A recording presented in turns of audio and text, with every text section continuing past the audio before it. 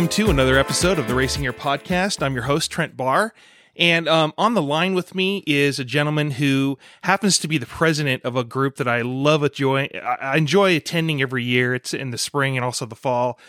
The Classic Sports Racing Group, the CSRG, holds its annual David Love Memorial Races at Sonoma Raceway in early April of every year, and they also have a very fantastic event that happens in October of the year. It's called the CSRG Charity Challenge, and there's a few other events that happen. So, Locke to Bretteville, how are you today, sir? Great to talk to you. Fine, thank you. Hope all is well with you. Yes, it is. I'm really looking forward to the David Love Vintage races next week, and I'm hoping your Pallister's ready to go. Yeah, I've actually been avoiding going down there because there's been a lot of work to do to kind of get ready for the race, just in terms of the club. But I'll go down and change the gears and do some stuff like that, and it shouldn't. Well, famous last words. It shouldn't be an issue come next weekend. That's cool. Now, is the media going to come down, or is that usually the like Channel 2? Do they usually come down for the charity challenge just to inform people about it? Well, they kind of do a rotational thing. It's always kind of pig in a poke as far as who might show up, and they'll come to us one year, and then they'll go to another event up there, and so we never really know. I mean, they just frankly show up. But I think in the age of COVID, they're less inclined. Certainly last year, it fell on deaf ears for them to come to any of the races. Oh yeah, well that was a shame. Well, I was thankful to go to either one because I was just aching to get to go to a race or something, just on the media side of things. So, I wanted to ask you, I heard your interview with Greg Tatarian a few years ago, and he did the vintage racing podcast, and I thought your episode with him was just sensational. I still remember the stories you told during that interview, and it was related to and how you love Thunder Hill. And I'd like to, if we could talk about the new event coming up in June, that'd be great. So what do you got? Well, actually, I started racing back in '72, and I bought an Alfa Romeo GTA Junior off of a friend who had run it in the Trans Am, and he ran it as a full 1600 just because the GTAs were at one point the kind of the hot car to have in the small car Trans Am, later named the 2.5 or under 2.5 challenge, right? And then the SCCA, for some strange reason, decided after allowing the GTAs for, 7 years to run in the Trans Am, they declared them illegal. Oh, wow. And they were not even legal as B sedans, so you couldn't run them in SCCA club races. And to make the rule even more ridiculous, they said, but if you run the short stroke 1300 GTA Junior, you can run it in C sedan. So that's what I did. Oh, okay. How they decided, the cars were identical. A B sedan 1600 and a C sedan 1300 were identical, other than the motors, and yet they made one illegal in B sedan. So I did that, and John Norman and I were friends, and got to know each other a lot better, and built a motor up there. Did a lot of work on the car, both in Berkeley and down south, where I was working for another guy who was racing Alfa Romeos. Right. And John Norman and I did basically all the West Coast races for 2 or 3 years there. Two races at, I don't know, Laguna and Sears Point was kind of unpredictable back then. But, Washington, Seattle Raceway, Kent Raceway, whatever they call it now. Oh, yeah, Pacific Raceway, right. Yeah, and then Portland, Riverside, Willow Springs, I think there's... and we did Westwood as well. There were some pro races at Westwood, and we did one. Oh, wow. And at any rate, the story I was telling you, it's pretty flat, but if you're Normo is from, there's a whole troop from Berkeley, and we all kind of originally met, I guess, the common tie was Cal, basically. Yeah. And Dan Marvin went to Cal, and so we all kind of hung out a little bit. And there's a thing that I refer to as Berkeley time, and Berkeley time is the normal time plus 4 to 8 hours behind. and every time we would set out for a race, I would say, okay, I'll be there at, what time are you going to leave? And he'd say 5 o'clock, and okay, great. So I'll be there, and I'm punctual, and I'd show up at 5 o'clock, and 8 hours later we'd leave for Portland. Oh. And it was one of those events where we drive all the way through the night and arrive in time to go on, through tech and onto the pre-grid. Yeah. And I don't remember if I was in the same group as him, or I don't think we ran the B and the C sedans in the same group, but my recollection is I was in the car, so I don't really know what was going on.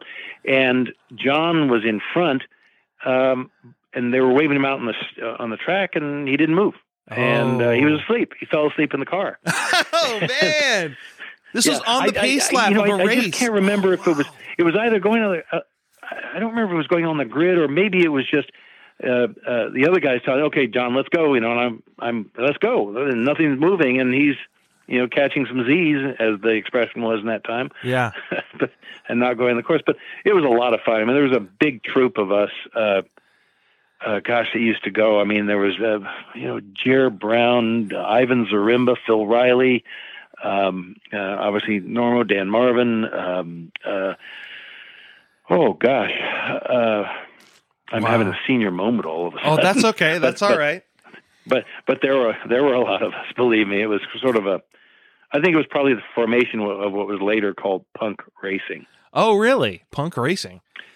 Yeah, punk racing ended up really being the kind of later, a few years later, when John Norman and Dan Marvin ran marches in the Formula Atlantic Series, and they did that for, a lot of years, or 10 years. Or oh, my gosh. At least 10, more than that, more than 10 years. Now, that was in like the mid to late 70s? Is that when that happened? Well, I'm going to have to make the dates kind of approximate, but John bought a Lotus 69 right. In about, I don't know, I'm going to say 1974, because I can't think of anything else. Okay. And you know what? And then Dan Marvin, the two of them bought a Lola T360. Yeah. And that's kind of the beginning of going Atlantic race. In fact, Dan got it was a used 360. And that was when Villeneuve was just dominating the Atlantic Series. Gilles Villeneuve was dominating it. Yeah, Gilles. And they had, I think it was an IMSA race for Formula Atlantic, for the Canadian Series down at Laguna. Oh, right. And that was Dan's first race, and he put it on the pole ahead of Villeneuve. Oh, wow. Yeah, wow. Yeah, it was a pretty impressive show. And then they kind of started evolving into, I don't know, I think they got some March 74s or something like that. Wow. And ran them, and then 76s, and then even later Rolf RT4s, and then Dan won the champion. Wow. Yeah, Dan won the championship in, again, I'm not sure the year, 85. I'm going to say the W car was then called by then. Wow. So yeah, they did a ton of Atlantic racing and were damned quick. I mean, Dan is one of the fastest drivers I've ever seen. Wow, that's amazing. I mean, I've seen him drive that Brabham Formula One car in the historic Formula One series. That's an iconic car with the Martini livery, right? Right, that's Phil Riley's car. Oh, wow. He bought that. Oh God, I'm going to say maybe 1980, something like that. 1982, somewhere. I think somewhere in there. The years kind of fly by, and I think it was really a BT42, and then he kind of modified it into it's a small change, I think, to a BT44. Okay. And and Dan drives it, and Ethan Shippard, one of the board members of CSRG, drives it as well. Awesome. So what would you say the state of the CSRG is right now this year, as far as membership goes and like people come in and car counts and stuff like that? Well, first off, I would say that last year, somehow or another, we pulled off a hell of a year. I mean, I'm just floored. I'm still floored by it.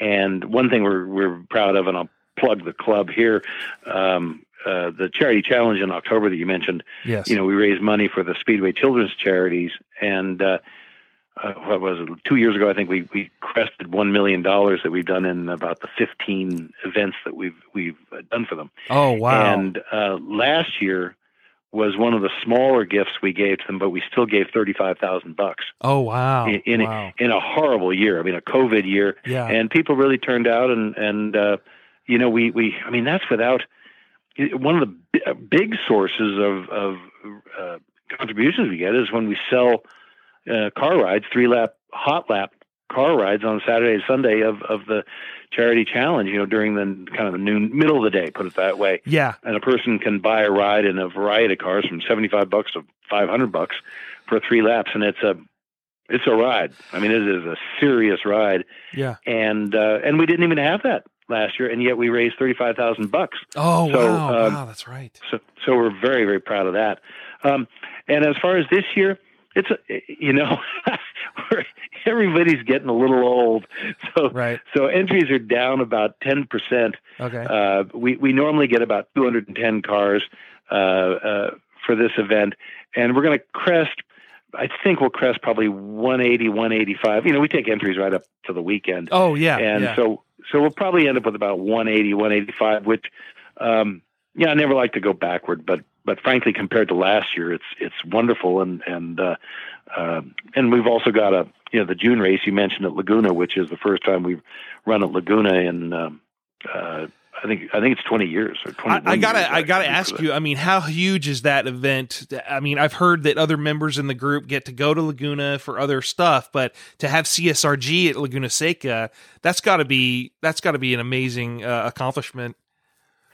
Yeah, I'm kind of a cynic at heart, and frequently when you talk to people, hey, look, we're going to have a race, and you want to, you have to come to this thing. It's a really neat thing. Blah blah blah. Oh yeah, great, I'll be there. You can count on me. I'll be guaranteed. And then you never see them again. Oh man. So a lot of people are saying that, and a lot of the board members think it's going to be a big weekend. But I'm always terrified as we come up to each event.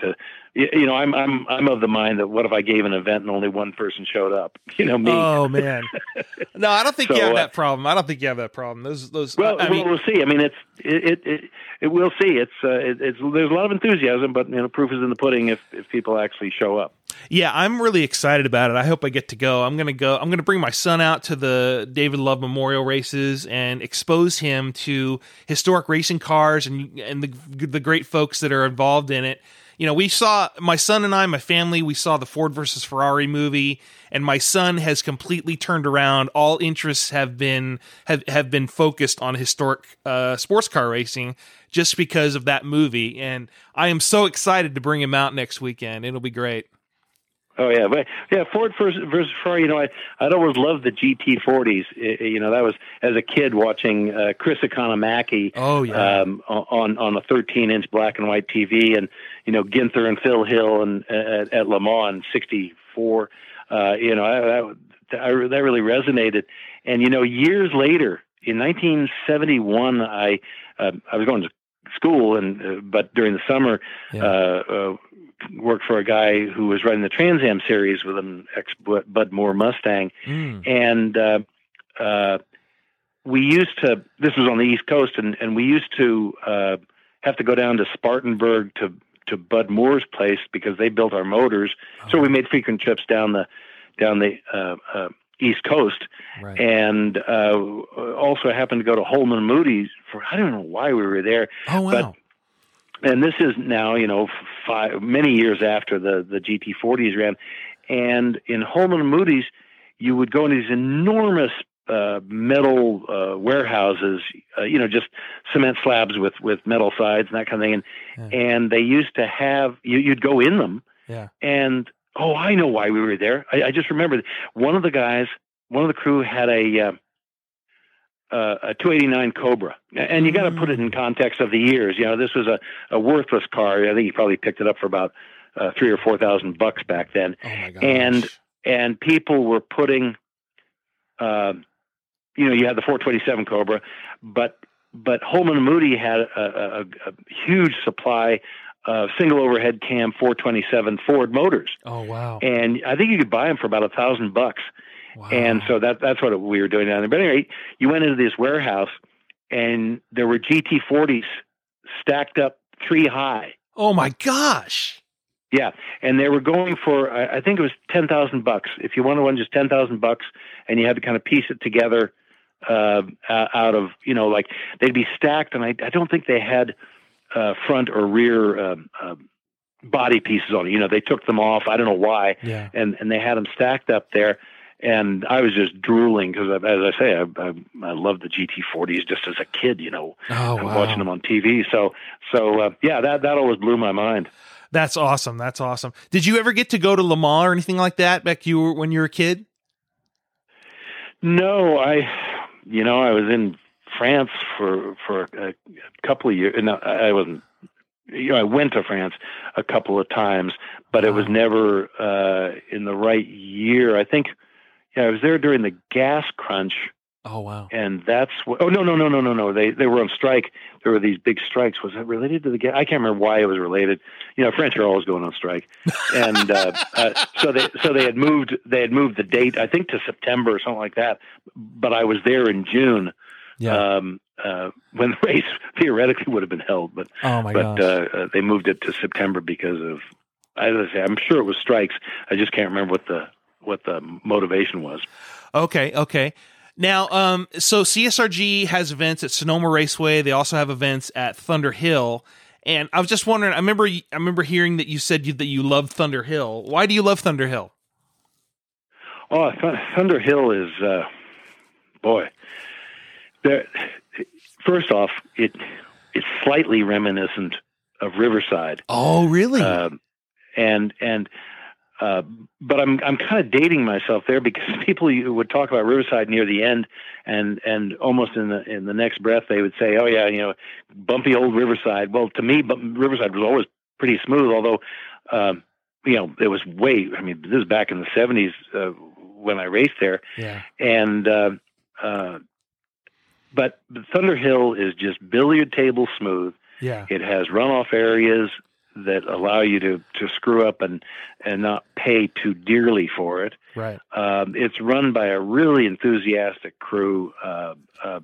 They really bend over backward to help you put on an event and schedule you and all that. I mean, they're really enthusiasts. And then you get down to the track, and there are so many good corners. Who gives a damn about the straightaway? Oh yeah, I can drive down a straightaway as good as anybody, but in the corners I suck. Oh, but you get, for example, turn one is a fast left-hander that, you're talking to a C+ driver here, but it's a fast, not really blind, but you really need to pick the apex and hit it. And I'm always lifting. Oh, wow. And then you go blasting down a short straight into a turn two, which is constant radius. And that's really fun because even a nimbob like me can kind of get the car, sliding a little bit and just kind of on the edge more. And it's like a flat carousel from Sears Point, okay. Where you're just in the corner for, relatively speaking, a long time. And then you spit out an off camber. Turn three is kind of fun. Then you get into some twitchy stuff and up and over the hill. Yeah. But then the fun starts and you hit, I always get this screwed up, 7, 8, and 9. Right. And you're accelerating out of whatever 6, this kind of weird little right-hander, and then into 7, and you're accelerating more or less the whole time. So 7's, fairly quick. I can't even remember what gear you're in, but you got your foot full in it. Even I do. Yeah. And then up to 8, which is even faster, right? So you're still accelerating, and I think you get 5th right after you come out of 8, and then you're coming up to 9. It's really pucker time. 7, 8, and 9 kind of, I'm stretching things, but I'm going to say sort of appear the same because they're all left-handers and you're going faster and faster. Yeah. And 9, you just come flying through like that. And then come up uphill, nail the brakes, and up and over the top. And you got to commit.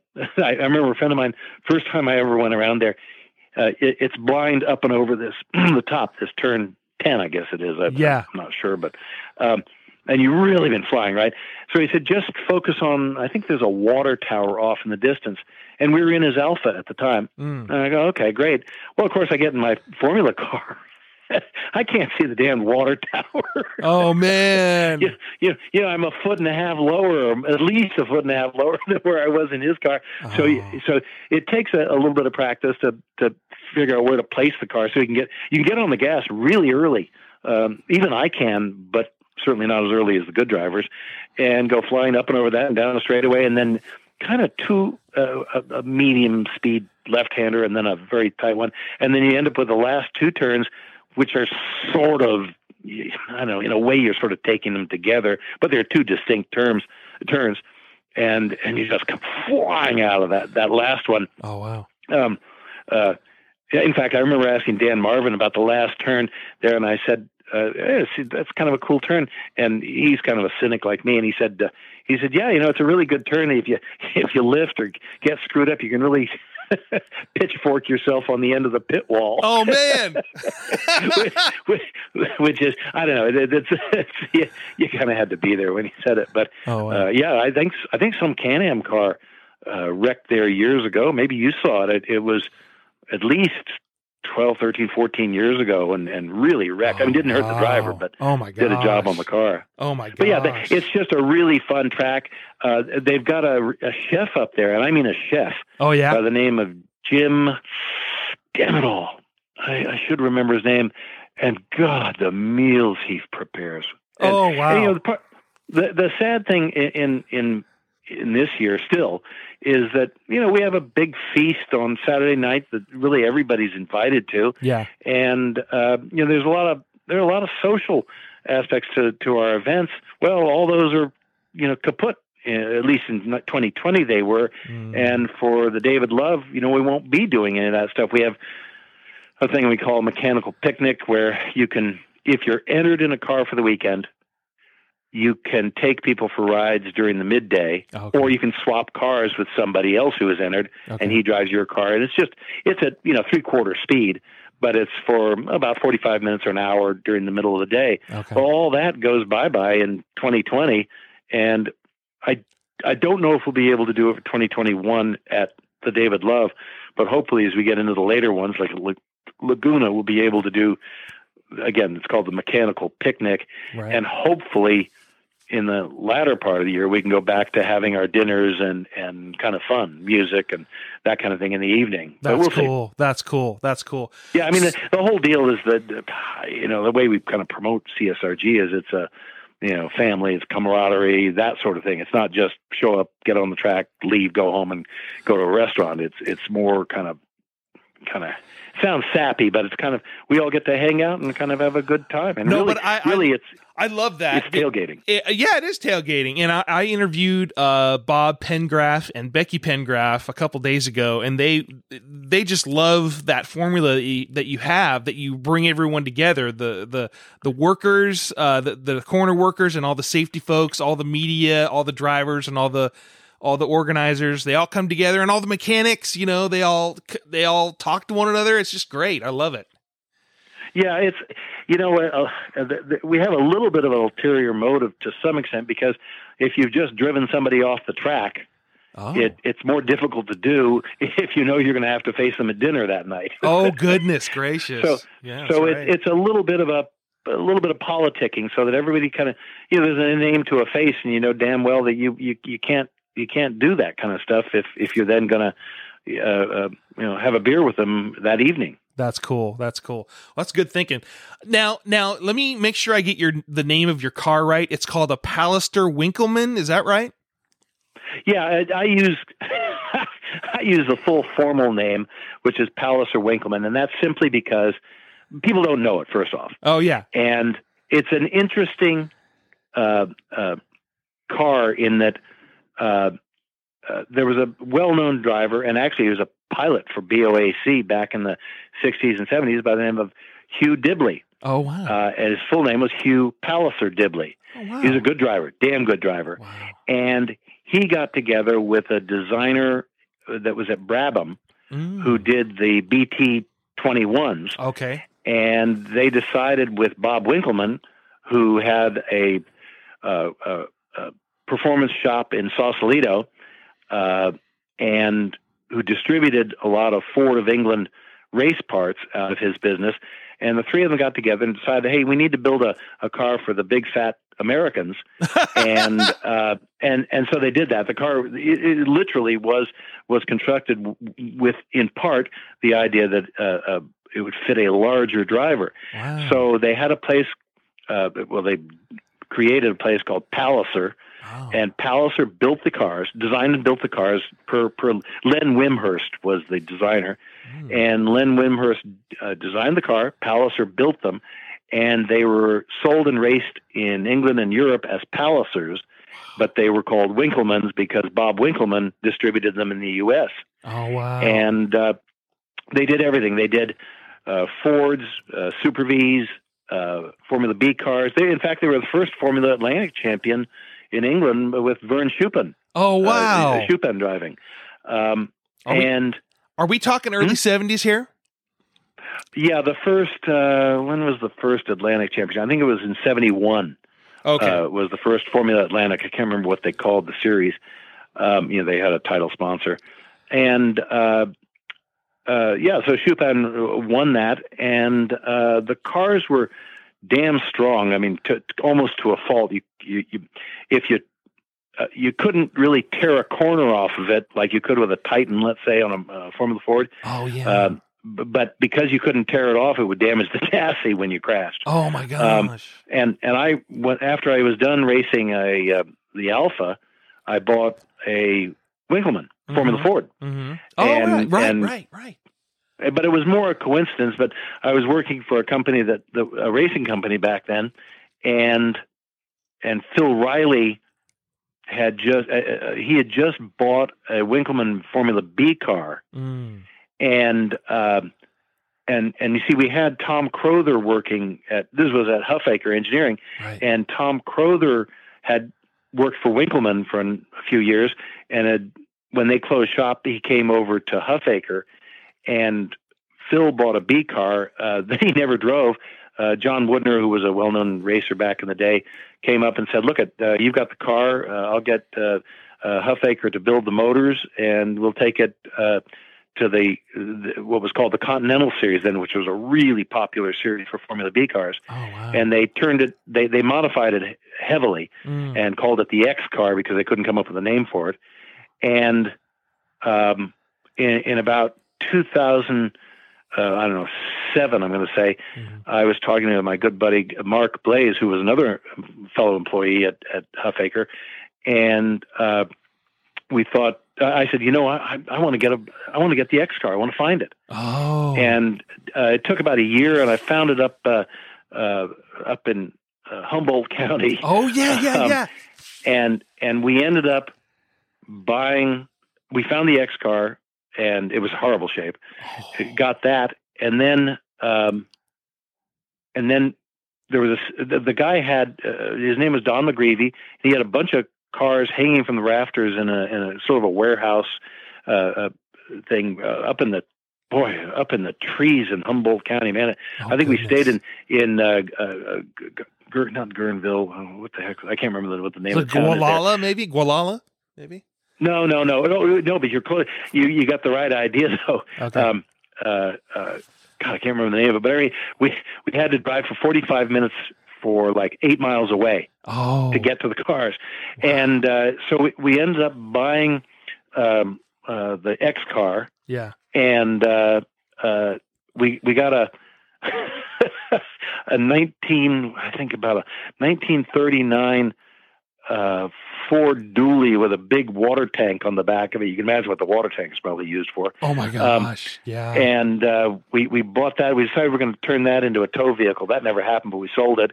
And then we went back up because there was a second Winkelmann there, B car, that a guy by the name of Skip Adrian raced very successfully in the Continental Championship. Wow. He was really quick in it, and he's a professor down in the Central Valley, at a college in Central Valley. Wow. One of the Cal campuses. And so we bought that one. And then they had a Winkelmann Formula Ford there, and Don McGreevy said, "Hey, you can have that one too. Just take and get it out of here." Oh, wow. So we ended up with 3 Winkelmanns and a Dodge Dually, a Ford Dually. Wait a minute, was there another car? I can't remember. And we hauled all those back down and restored the 2 Formula B cars, and we made the X car so trick that I couldn't fit in it. Oh. So Mark drove that one, and then he sold it about 3 years ago, and I've run the other Winkleman ever since. Okay. So yeah, weird times. That is so cool. I mean, I remember that story, and it was just like way out in the middle of nowhere, and you find these cars on the rafters. Wow, that's crazy. Yeah, Garberville is what I was thinking. Oh, That's where we were Garberville. staying. Okay, Garberville. All right. Yeah, and then it was a 45-minute drive, but it was only, I don't know, I think it was 8 or 10 miles away. Wow. Yeah, it was remote, to say the least. Wow. And there were tons of cars in there. I mean, my God, he had 2 Formula 5000 cars. He had a Lotus 23 with a Buick in the back. Whoa. Buick V8. Yeah. He had a Lotus 61 Formula Ford. He had oh gosh, what was his name? Bill. It was a second generation Can-Am car that, oh golly, I'll think of his name in a bit. Okay. But there was just a ton of stuff up there. I mean, there was a Cosworth Vega sitting outside the warehouse. Wow. So just a lot of neat stuff, believe it or not. Wow. I had a guy, I interviewed Bud Moeller a few days ago, and there was one of his friends that he hadn't seen since high school, and he was asking me about Sacramento, and not to change the subject or anything, but like finding interesting stuff in sort of oddball places. He said that he used to live here, and he went to a speed shop, and he found a BRM H16 engine in the speed shop on an engine stand. And he was asking me, what the heck happened to that? And I was asking the car group here in Sacramento and nobody really knows. But man, it's like you never know what you're going to find in these sort of, different sort of remote locations. Oh, it's remarkable. When trying to remember the year, I'm going to say 1969. Wow. And a friend of mine who built motors for George Bolthoff for the Can-Am series, then got a job with McLaren in the Can-Am. I don't. God, it's amazing how much your memory kind of checks out on you here. But his name is Frank, and he decided one time, let's go down to Los Angeles. Yeah. And he had ins right with Shelby and all that. And Shelby by then was well on his way to closing his shop, and he said Shelby will let me. He had a 271 horsepower K-code Mustang notchback that 65, 66 first generation kind of thing. Wow. And he said let's go down there. We'll we get full access to Shelby's parts bin, and we'll build a race car out of it and run it at I'm going to say April or May races at Riverside. That was I think it was the same weekend as the Formula 5000 race. It might not have been called the L&M series, but it was that weekend. So we were in, I guess it was the LAX buildings or the ones close to LAX that Shelby had. I'm not even sure of that. Just these enormous warehouses, and it was kind of like being in a bunch of fjords where you'd see these warehouses going off in fingers all around you. I mean, I can't tell you how many square feet it was, but we're talking, I'm going to say on the order of a couple 100,000 square feet. And as it got closer and closer to the race weekend, you had Formula 5000 guys showing up to kind of work on the cars. I remember George Eaton showing up with his McLaren M10 and that sort of thing. But at any rate, you say you run across not really the oddest of things, but some real gems around one of these fjords, I'm going to say, were 2 Shelby Daytona coupes. Oh my gosh. And Carroll Smith was still working for Shelby at that time. And I knew him by photographs, right? And all that kind of thing, but I didn't know him personally. And I'm just sitting there just drooling over these Daytona coupes. Oh, wow. And he said, well, why don't you buy it? He said, it's $3,500 for the almost complete one, and you can steal parts from the other car to finish it, or $5,500 for both cars. Oh my gosh. And I'm just going, oh boy, and I'm a college kid and all that kind of thing, and I don't know what I'm talking about. So I started calling my dad, saying, "Hey, Dad, I got a deal for you. This is just fantastic." And my father was a very reserved guy, and so I called him, and this is going to be great, Dad. We got to get this thing, and we'll get a truck and haul him up there, and blah blah blah. And he goes, "Thanks, but I think we'll pass on that one, Locke. You go finish college, right?" Oh, wow. And then the next night I called him again and again and again. And my father was a very patient guy. Right. And finally, after many nights of calling every single night, and you got to realize I'm feeding dimes into a phone booth, no cell phones in those days. Oh, yeah. Trying to convince my father. And those became known between my father and myself as the LA phone calls. and it was many years later that we saw the cars at the Pebble Beach Concourse. Oh yeah. And I said, "Hey, Dad, take a look." And he it was pretty simple for him to put two and two together. He said, "Uh-oh." He said, "LA phone calls." Oh, goodness gracious. Yeah, that was tough one. That and the Ford GTs. I didn't call him about the Ford GTs because that was a couple of years later, and I knew I wouldn't get anywhere with it. Wow. Yeah.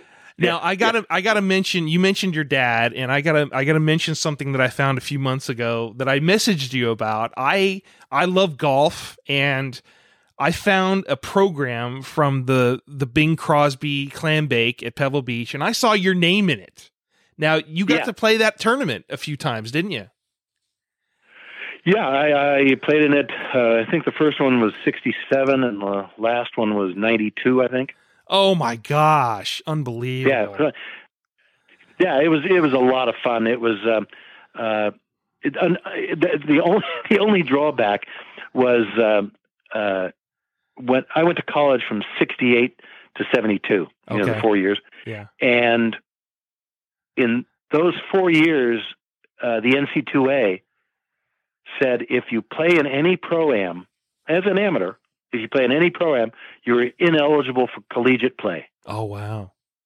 And I was going to Cal at the time, but it was more fun for me to, I got plenty of tournaments I could play in without playing, playing college golf.